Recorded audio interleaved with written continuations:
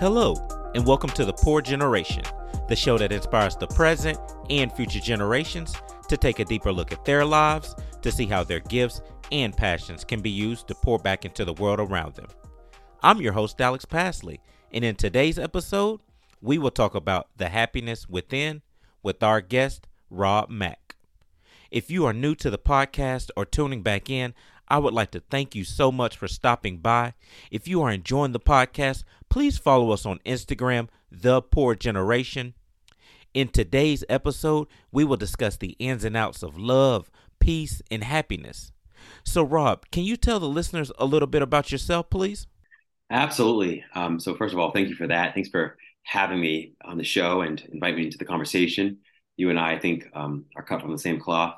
I really work as a positive psychology expert, and I'm a published author, and I'm a producer and a TV host. But really, I'm just a guy who's always wanted to be happy and always wanted to find and know his purpose. And I struggle with that most of my life. I remember being about 6 or 7 years of age and just being so highly anxious and stressed out and really depressed, honestly, and self-loathing. And I always thought I'd grow out of it.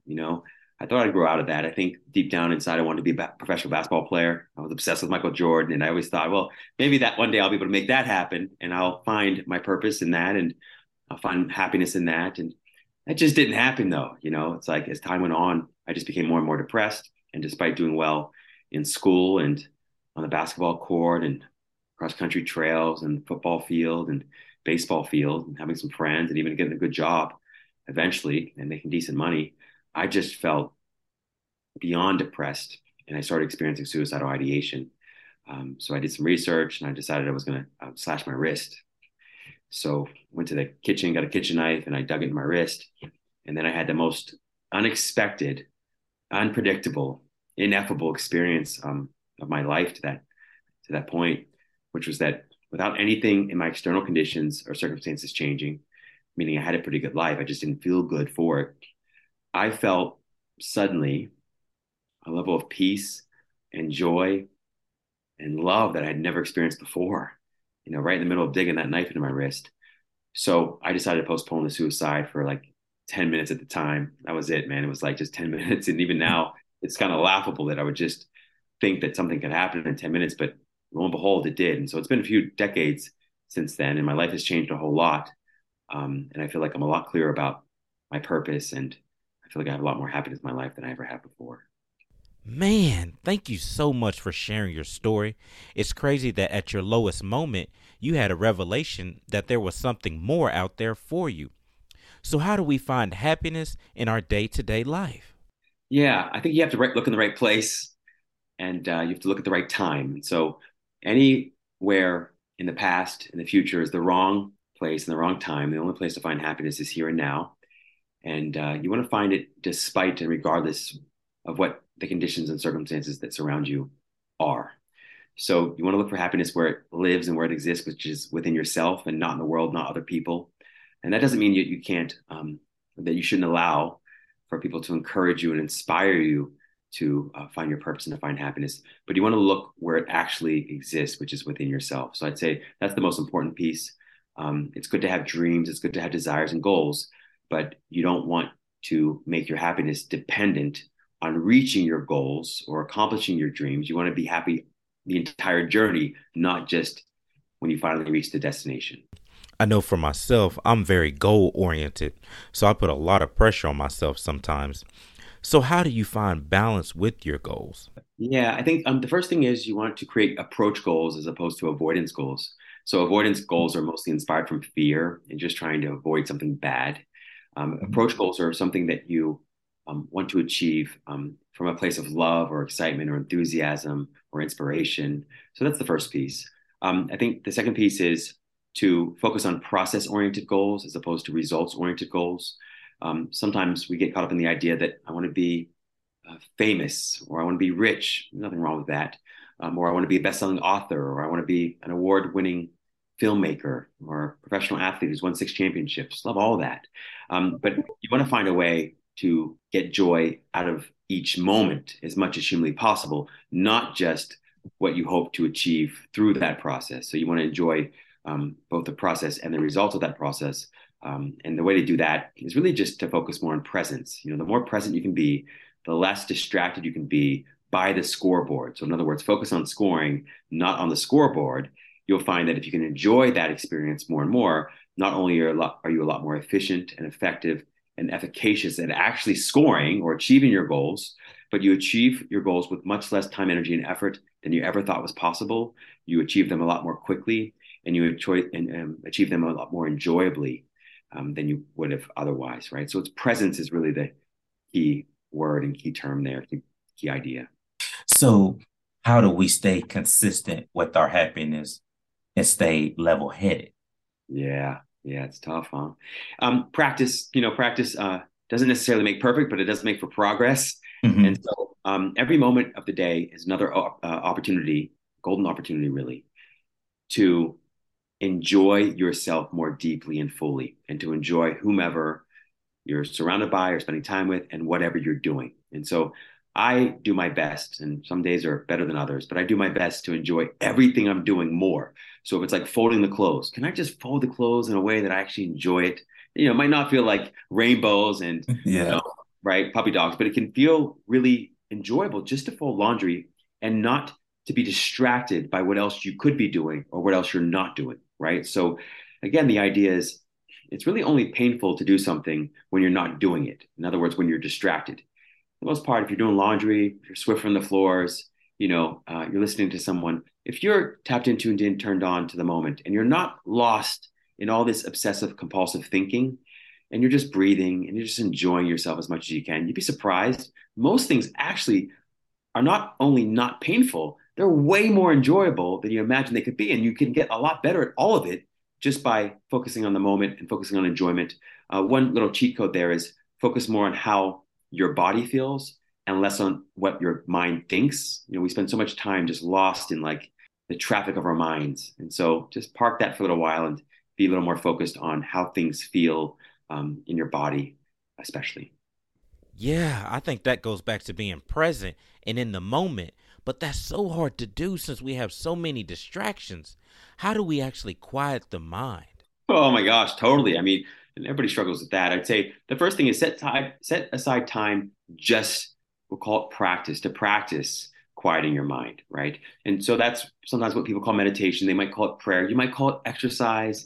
You might call it spending time in nature. You might call it just laying down and doing nothing. But just spend a little bit of time by yourself where there are no or very few interruptions. And all you're wanting to do is focus on something simple. Maybe it's your breath. And so there's a practice I recommend called a micro meditation. A micro meditation is just one breath. And so you want to pretend that this is the last breath, the last moment you have on this planet, in this physical body. And so the idea is that we want to really take this single moment, this single breath, and treat it as though it really mattered. Treat it like it's the most important moment and breath of your life, because it is. It's the only one you have in your hands, right? It's the only one you're guaranteed. So all you want to do is just remind yourself that this breath is the most important thing ever. And I want to simply enjoy this breath as deeply as humanly possible. And I can do that best by breathing in through the nose and out of the nose. And you let your stomach expand and contract more than it normally would. So when you breathe in through the nose, the stomach expands. When you breathe out of the nose, the stomach contracts. And you just let all your thoughts go for just one moment.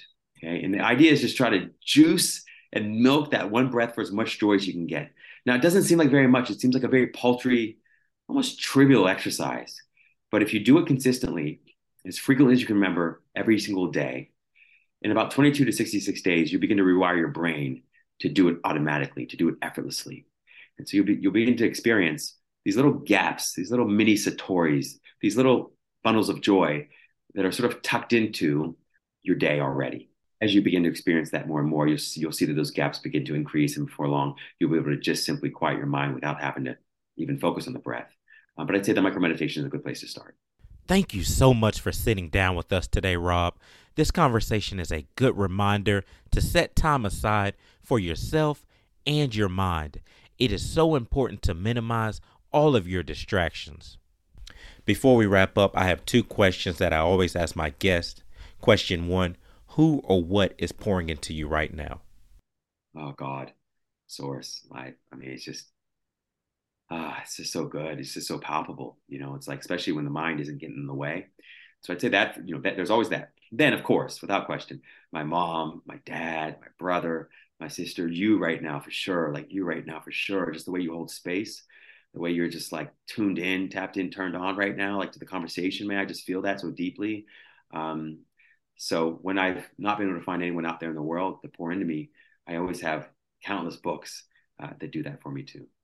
Okay. So what are you doing right now to pour into this world? Yeah, being myself. I used to really try to spend more time like efforting. I would try to force a contribution. I would go out there and sometimes call it being active in the world. It's good to be active in the world, right? It's really important. If you have money, donate money. If you have blood, donate blood. If you have time and energy, donate time and energy to individuals or social causes that you believe in. And I love all of that, and I believe in all of that. And I think that the only higher or more inspired place to start with all of that is making sure that you're tapped in, tuned in, turned on, aligned with, and in agreement with that which I call life. Man, that is great. Thank you so much for sitting down with us today. Such a pleasure. You made my day. I mean that. Like, I just feel your energy, and I'm so glad and so thrilled and inspired that you're doing the work you are. Truly, it's just such a blessing and a gift to the world. Please keep shining, man. I feel you, and I'm just in awe and gratitude. Man, thank you so much for those kind words. That really means a lot to me. Listeners, I have a couple key takeaways I want to leave you with today. First, you need to look for happiness within yourself and not in other people or worldly things. It is important to set time aside to practice quieting the mind. That can be spending time in nature, exercising, or prayer. If you are struggling or you know someone struggling with negative or suicidal thoughts, the first step is to reach out to a loved one or Suicide and Crisis Lifeline. I want you to know that you are loved and that you do matter. If you are interested in following Rob, you can find him on Instagram. His Instagram handle is RobMacOfficial. If you are still listening, I want to give you a huge thank you. Thank you so much for tuning in today's episode. Please follow us on Instagram, The Poor Generation. Like, share, and comment. You can also email me. My email address is thepoorgeneration@gmail.com. I would love to hear about your life stories. And if you have any questions or book recommendations, please reach out to me. With it being the holiday season, think about different ways that you can impact your community, either with love, time, or donations. Let's look to help and serve others this holiday season. I want to end the show by saying that you are loved and that you do have a purpose. You do have unique gifts and talents to offer this world. I love you, and I will see you in the next episode. That is a wrap on episode 8. Thank you so much.